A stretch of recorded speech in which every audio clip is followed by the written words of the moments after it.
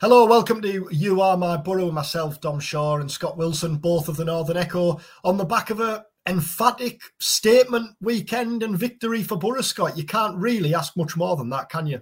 No, you really can't, can you? I mean, results-wise, obviously, just completely dominant. But the performance, really, the goals, the pass and play, the build-up play, this is a Boro side now that is just great to watch, isn't it? Take away the promotion battle and the hopes of the top two that I'm sure we'll get into again in a minute, and the fact that results at this stage of the season are clearly massively important. Just turning up to watch this side at the minute is a real treat. Whether it's away at Swansea when they played some brilliant stuff despite falling behind, and then obviously at the weekend when they pretty much dominated from start to finish, and again just played some really, really great football, and that's what I think fans are really excited about at the minute. Yes, we want promotion, but it's just great at the minute to watch a predominantly young side clearly enjoying themselves, playing really good football. Absolutely, yeah.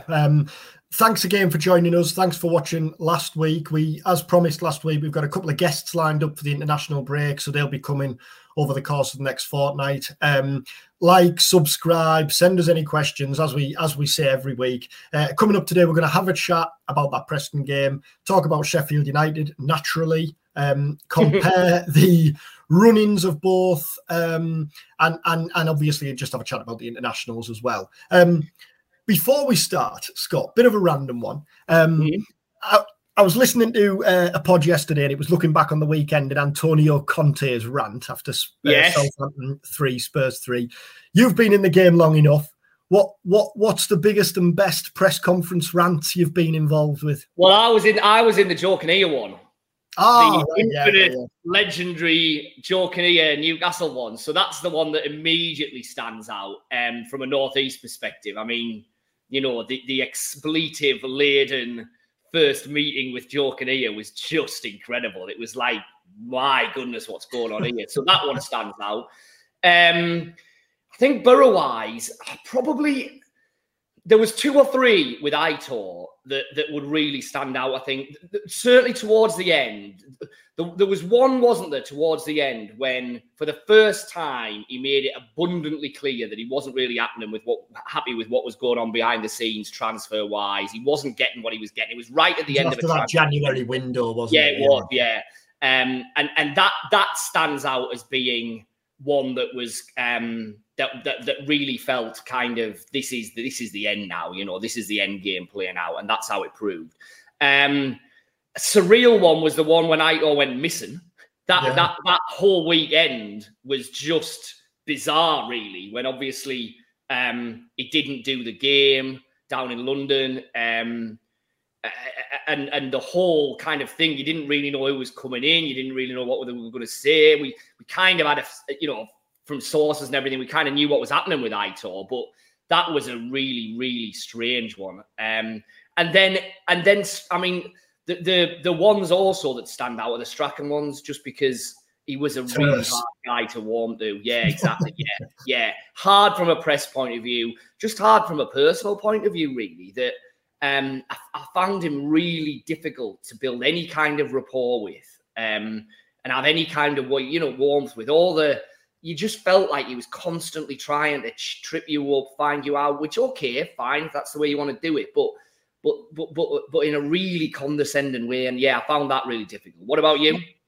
Just quickly then, on the opposite to that, and I guess this ties in with the fact we're going to Neil Warnock's Huddersfield Town next week. But Warnock was great during that lockdown, wasn't he? In the Zoom press conferences, I always remember the game when Boro were postponed over Christmas and Boxing Day, I think, and Warnock did a press conference anyway because he knew we'd have stuff to do. Yeah, I mean, he was just who were the best you've dealt with then, Boro-wise? Warnock will be right up there from a press point of view, definitely, because he just knew the game so well. He knew how to play it. He knew what you needed, and also he was just a nice, friendly guy, and that's a lot of it. Just someone who'll have a bit of a chat with you, take a bit of interest in you. You can have a bit of chat with them about things wider than football and Boro and things. And that because if you're seeing these people 2 or 3 times a week, you do build up some kind of a relationship. And it's nice to be able to talk about life in general, what's going on. And Warnock was certainly like that. And like you say, the Zoom period was really difficult. You know, we didn't spend a lot of time in a room with Neil Warnock, really, for all the time he was here. And yet, on this medium, he was absolutely brilliant. Certainly better than probably the other managers who I encountered that time doing the same things, where it was a bit more stilted and a bit more difficult. So he'd stand out. I mean, I know it obviously didn't go particularly well for him at the end of Boro, but it was, you know, Gareth was just so nice as well. Such a nice, friendly, polite bloke. Wanted to take an interest in the job you were doing. Wanted to help. So he was really good. I mean, I always got on quite well with McLaren. I always thought Steve McLaren was good value in a press conference. Yeah, he could be prickly at times.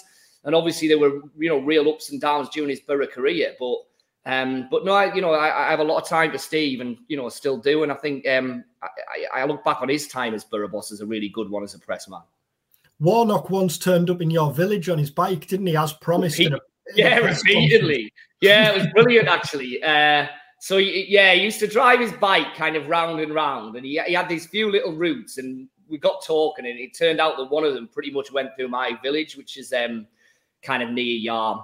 And anyway, the woman in the village shop is a massive Boro fan, goes to all the games, loves the players, loves Warnock, loves all of it. And I said, it would absolutely make her day if you could turn up at the village shop kind of unannounced. Right, okay, I'll do it. Sure enough, literally the next day, I wasn't there, but by all accounts, she's called Yvonne, and she'll be watching this, actually.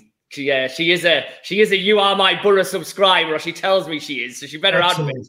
But he turns up in the shop and kind of completely unannounced, just flings open the door. Right, who's Yvonne?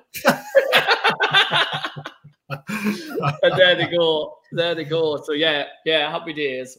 Oh dear, brilliant. There aren't too many managers in the top 2 tiers who spend their days off belting around the villages on the bikes. There's not. Saying hello to Boro fans, exactly. Yeah. More Warnock chat next week, no doubt, as Boro build up to that game at Huddersfield.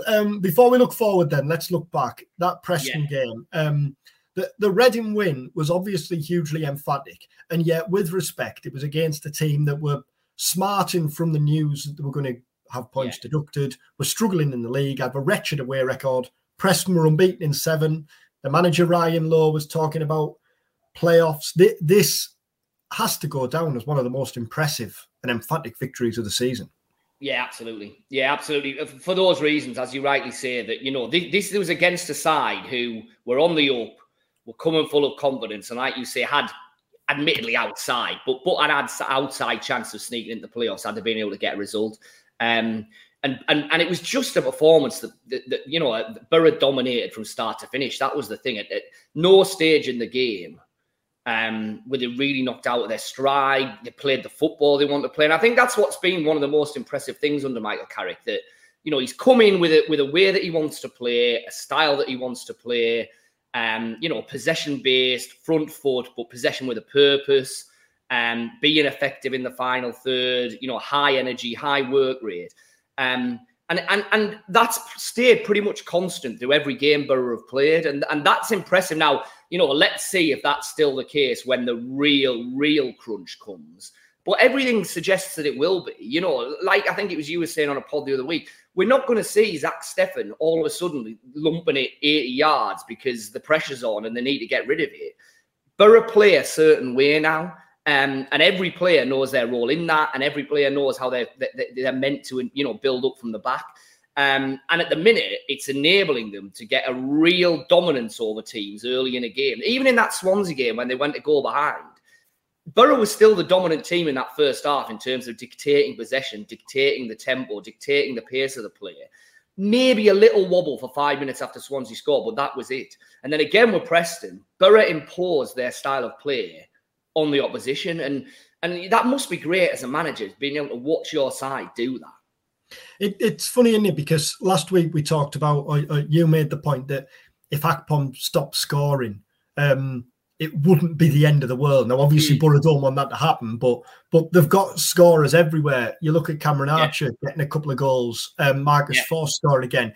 And it feels like every week, you know, we've been in press conference after games, every week, it's like, well, what can I ask about Chuba Akpom that I haven't asked before? What can I ask about the January signs that I haven't asked before? Which is credit, isn't it, to the fact that Boro just rolling on and there's no real dramas. It's just that's exactly it. Like you said, normally, certainly in a press conference before a game, you're looking to pick away at the little issues that are bubbling under the surface that you know are there and that have the potential to become something really much bigger. And you're right, at the minute with Boro, it's how have you turned Chuba Akpom around? How good could Cameron Archer actually be?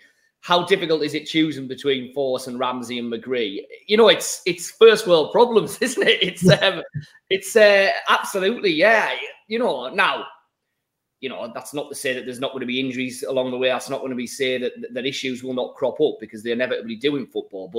But no, you're right. At the minute, it just is going kind of so smoothly and so well that you just want this season to carry on rolling because the way things are going at the minute, you know, it's hard to see where the real bumps in the road are going to come from. Let's hope that stays the way. You made the point in the intro there where you said it's probably the most entertaining Boro team or the most pleasing on the eye we've seen in, you know, God knows how long. It does feel like every week there's almost a new record. So it's, you know, Akpom, the first to get 20. Akpom, the Riverside goal scorer. Boro goals scored. What is it? The most now since the Merson promotion season. It feels like that, doesn't it? Now you forget that it's only 3 or 4 years ago that Boro, over the course of 2 or 3 managers, had a wretched problem with scoring goals, didn't they? Pulis, Woodgate, Warnock, and Warnock made the point, didn't he, when he came in that. This is something that goes back 3 and 4 years now. It was a problem that they just couldn't shake off. And yet now, again, Burnley aside, perhaps, there probably isn't a team you'd rather watch as they're in the Championship. No, absolutely. And so I think 2 things on that. One, I think that's why this feels a little bit different to the Karanka team and the Karanka promotion season because, listen, that side played some attractive football at times. You know, I think there's a perception that they were constantly dour and defensive. They weren't. You know, that promotion season, they had some really entertaining wins. But I don't think there's any kind of denying the fact that Aitor Karanka's kind of default setting was keep it tight, relatively conservative, be incredibly well organised. It was pragmatic, wasn't it? Exactly. And we'll pick teams off where we think we can. And it worked, and it got Boro promoted, and obviously it didn't work in the Premier League. The difference with this team, I think, is that it's much more front foot. It's much more expansive. It's much more, right, what are our weapons to be able to hurt the opposition? Let's maximise them. Let's impose what we do on the opposition rather than take a step back and say, how do we stop this team playing? So I think that's one thing. And then you're right. I think you hit the nail on the head with what you just said a couple of minutes ago in terms of the difference in some ways between... I got the feeling with those Boro teams that were struggling to score goals that the feeling that the answer always was, well, who's the big money number 9 who we can bring in? What's Britisson Malonga doing? He should be leading the line. He should be scoring. Who's the figurehead? Because if they're not scoring the goals, then we're in big trouble. Like I say, I think the difference with this team is, yes, you've got a figurehead there now in Cameron Archer. But even before Boro got him in, when, say, Muniz was leading the line or Force was leading the line or Crooks was having to play up there, you still felt that there were a lot of attacking options and a lot of ways that Boro could unpick an opposition defence and score a goal. Whereas in those other years, I got the impression that it felt an awful lot like, well, if our central number 9's not doing it, we're knackered. And it's funny, isn't it? Earlier this season, I remember putting out on Twitter and asking whether Ryan Giles was the best Boro loan signing since Patrick Bamford, and then a few made the point of Gaston the year later, which is fair enough. And yet now there's every chance that come the end of the season, you might deem Giles to not be the best loan signing this season if Archer continues to make the impact he had. Now, you know, you only look at Giles' assist. Is it 11 for the season now? Yeah, you know, top of the championship charts by a comfortable distance. Which you know, absolutely. I mean, I know he's had his wobbles and his moments, but there's probably an argument you need to throw Stefan in amongst that as well, because it's been a while since Boro have had a keeper who has been so kind of, you know, so, well, would be contending to be one of the best goalkeepers in the league. I don't think that's a leap of faith, is it? Now, like I say, yes, there's been wobbles. Yes, there's been an odd mistake along the way. But he's absolutely integral now to the way that Boro want to build up from the back. And he's had a really good last month, I think. All right, the defence in front of him has played really well, but I think he'd be in that conversation as well. So you've got Stefan, you've got Giles, and you've got Archer, 3 loan signings, and Ramsey, who admittedly hasn't had as much of a chance. So, let's throw him in, though. 4 loan signings who, have just worked superbly well. And one in Muniz that hasn't. on the back of a 4-0 win, you would normally say the last thing you want is an international break. You want to just keep going. You want the momentum of that victory. And yet it feels like this is probably a nice break to build up before, right, the last push now. Here we go. Almost like the calm before the storm, doesn't it? I think I agree with that. Regardless of the result, yeah. Yeah, I think I agree with that. I mean, there is an argument that, you just want Boro to keep rolling on because they're on this great run, they're full of confidence, etc., etc. But I don't see why that is going to change just because they don't have a game in these next 2 weeks. Nobody else is playing, so it's not like their league position is going to change or anything. So, listen, there's 8 games left, isn't there? It's an 8-game block now. And like you say, this is a chance, refresh the batteries, a little bit of this on the training ground, a little bit of R&R, start building up from there, and then you're into 8 games, which, let's be honest, especially with the double header over Easter, they're going to be gone in the blink of an eye, really. So, no, I don't think this is a bad little break for Boro, to be honest. I think it just gives them the chance, like you say, to take stock a little bit, take a step back, and then say, right, okay, one last really big push, and we can do this here. Let's talk fixtures then and running, as we inevitably will every week between now and the end of the season. Before we do, there was reports over the weekend that Sheffield United were going to go into administration, and that would mean a points deduction, which would obviously have an impact on Boro. Just quickly, Stephen Bettis, the Sheffield United CEO, said at the weekend, we are not going into administration is the answer. There is not even a threat. Let's be brutally honest. If you look at the Championship, everyone knows every club is running as tight as they can to the wire because the reality is the amount you invested. The first team makes results. And then he goes on to re-emphasise the point that they're not going into administration. So a points deduction looks unlikely there.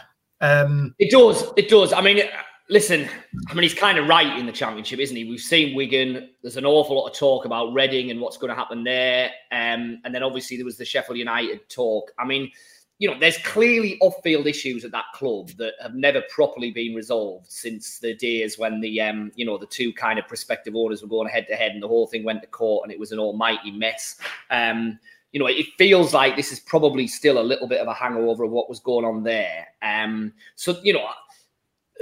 In some ways, there's no smoke without fire. There's clearly issues there. There's been, transfer issues, etc., etc. But you've got to take that on face value, haven't you? You've got to take on face value that the head of that organisation is coming out and categorically saying, look, we're aware of what's been said about this, but we are not going to go into administration. So, listen, Boro can't really be worrying themselves about what is or isn't happening there. You know what I mean? I mean, Sheffield United now obviously have a Wembley semi-final to look forward to. You would imagine this cup run will have brought in a reasonable amount of revenue already. It's going to bring in a fair bit more when they get half the gate receipts for a Wembley semi-final. So that's got to help them a bit as well. I guess it's not helpful to Sheffield United, is it, to have all this going around? That's all you would say. To have any suggestion or any rumours or any stories flying around, it's not helpful when you're in the real business end of the season. So I guess Boro just have to say, okay, that's going on. Maybe it won't help them, but we've just got to get on and do our stuff. Before we look at Sheffield United's fixtures and Boro's that are running across the bottom of the screen now, what do you make of the running? Where are the dangers? Where are the opportunities? That Birmingham home game looks huge, doesn't it? It's a classic Championship mixed bag, though, isn't it? I mean, let's start with the first game back. Huddersfield away. On paper, you're playing a side who have been pretty wretched all season, have still been getting some wretched results since Warnock went in, and yet they've shown, real signs of life in the last couple of weeks with a couple of results. They're absolutely fighting and scrapping for their lives. Boro have a mixed record at the John Smith Stadium, probably at best. They have won down there, but I've also seen them turn in some pretty abject displays there, normally in howling wind and rain and mist and fog and God knows what else. So, I don't think, listen, Boro will start as favourites, but it's not necessarily easy. Then obviously we go to the Easter doubleheader, which is going to be massive, isn't it? Burnley at home, Bristol City away. Burnley, if they've beaten Sunderland, I think I'm right in saying that if Burnley have beaten Sunderland and Sheffield United haven't won, then Burnley could get promoted that night. They need 3 wins at the minute, but if Sheffield United weren't to win, they would only need 2 wins. So either way, they're going to be on the verge of it, aren't they? And that takes me back to the night when Southampton came to Boro to get promoted, and Marouane Zamama free kick ruined the party for them. I think it was Nigel Adkins who was in charge of them at the time, maybe. I think. Yeah, Marouane Zamama. Yeah. That Easter weekend looks big. Although I do feel that Burnley game, there'll be a real sense of occasion at the Riverside. It'll be absolutely bounced when it's on the box now, isn't it? It is. Yeah. You fancy Boro, take that as an opportunity to say, right, let's show how good we really are. Let's show how much we have changed and improved this season. Yeah. No, I completely agree. And I mean, it's interesting that Burnley have only lost twice this season, haven't they? And one of those, they got pretty much hammered at Sheffield United, didn't they? Yeah. In a similar kind of game where Bramall Lane was bouncing, it felt like a chance for Sheffield United to show they were the real deal. So no, I mean, that'll be a great occasion and a great night. Bristol City away, 2 days later, will be difficult. And then obviously you've got the 2 back-to-back home games, Norwich and Hull, which, depending obviously to a certain degree on what's happened, they could be decisive. That could be the point where if Boro can take 6 points from those 2 home games, then that might all of a sudden put them in the driving seat going into the last 3, of which Luton away massive, stands out as a really potentially decisive and obviously difficult game. Luton are a different prospect at Kenilworth Road than on the road in general. It's a really tight, it's all the cliches, isn't it? Really tight, old-fashioned ground. You would imagine that really whatever happens, Luton will probably be going into that with their playoff hopes still to a degree up in the air. It's going to be a really big game for them. It's going to be a really big game for Boro. So yeah, that's got the look of a really big game. And then you're running Rotherham away, Coventry home. I mean, Rotherham away, on paper, it's a pretty nice last away game, isn't it? You would take that, I think, although obviously remains to be seen what Rotherham are kind of playing for and fighting for then. And then Coventry at home, could be that Coventry need to win that to get in the playoffs themselves. Could be that they're already out of it by then. I think that one, to a degree, will depend a little bit on the state of things, won't it? Are Boro going into that needing to win it? Have Coventry got anything to play for? That's a bit further down the line. But yeah, the Easter doubleheader, those 2 home games back to back, and then the Luton away game feels like kind of 3 massive chunks.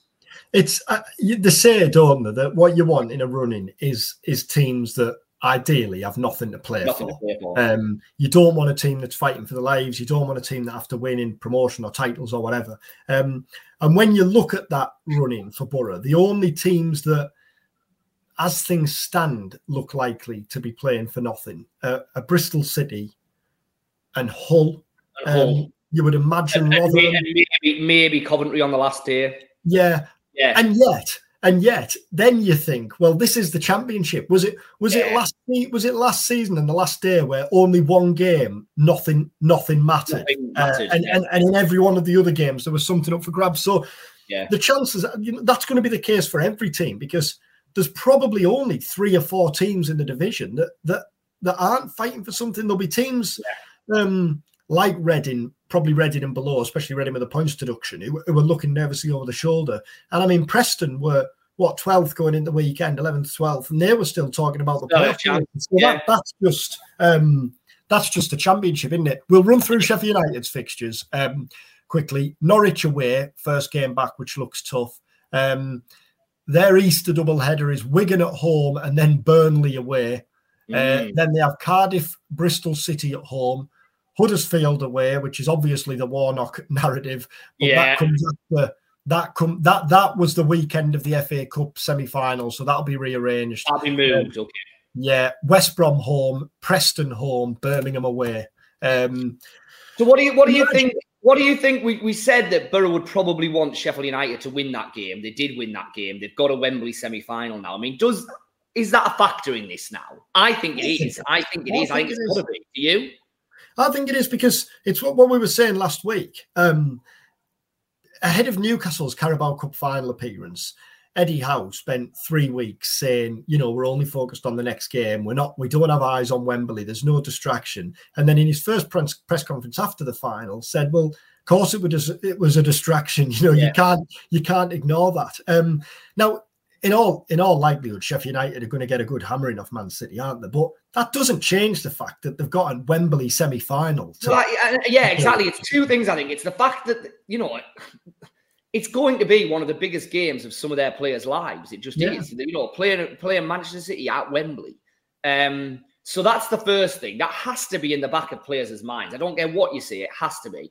And then I just think as well, there's a bit of a circus that goes around the whole of the club for these next few weeks. Who can get tickets? How are the tickets being allocated? How are people getting down to Wembley? Who's making a weekend of it? Are they going to be going to Trafalgar Square? All of that. Now, I know you can say, well, that's fans. Players and staff are different. But nah, I think the whole thing just becomes a bit of a kind of snowball that rolls and rolls and gets bigger and bigger and bigger. And I think it will be a distraction for Sheffield United. I genuinely do. Yeah, I do. And especially, you're saying there about the players kind of are in their own bubble. Well, Heckingbottom admitted really last week that they're not, because he was talking about all the fact that they were watching that. And it must be difficult for them getting criticised in the city, because you can't ignore it when you're in a city like that. So I agree with you. I don't think there's any ignoring it. And that Norwich game, their first game back, that looks tough. It does. There's every chance. So two of their first three back are Norwich and Burnley, aren't they? Yeah. Which, they've not been on a great run playing against the top teams in the last, month, Sheffield United, have they? As we've seen, they've had wobbles against sides who have been up there. So you're loath to make predictions, but at this stage, you'd imagine that it's a better than even money shot that Sheffield United will drop points in at least one of those games, I would say. I would be very surprised if they can come out of the next 3 games with 9 points. Oh, yeah, 100%. Really surprised. So there's going to be a chink there for Boro, I think. It's just a question of, can Boro then get the maximum points to exploit it? If Boro do go up automatically, then someone with better skills than me will be able to do a great edit chop on all these videos from the last 5 or 6 weeks, and we'll be able to make a case of, I told you, Chef, you were going to pull it. Yeah. Or alternatively, do the other way, as when we say. Well, that was in my thinking as well. Yeah. Hopefully, no Sheffield United whiz kids are watching this. Exactly. And can get to work. Well, cheers, Scott. Thanks very much. And as I say, stick with us, because we've got plenty of content, Boro content coming on the Northern Echo site and in the paper over the next couple of weeks. And we've got some guests lined up here, hopefully a couple before Boro get back to action a week on Saturday. Please like, subscribe, and as we say, send us any issues or questions you want us to discuss. Thanks, Scott. Cheers, Dom. Bye, everyone.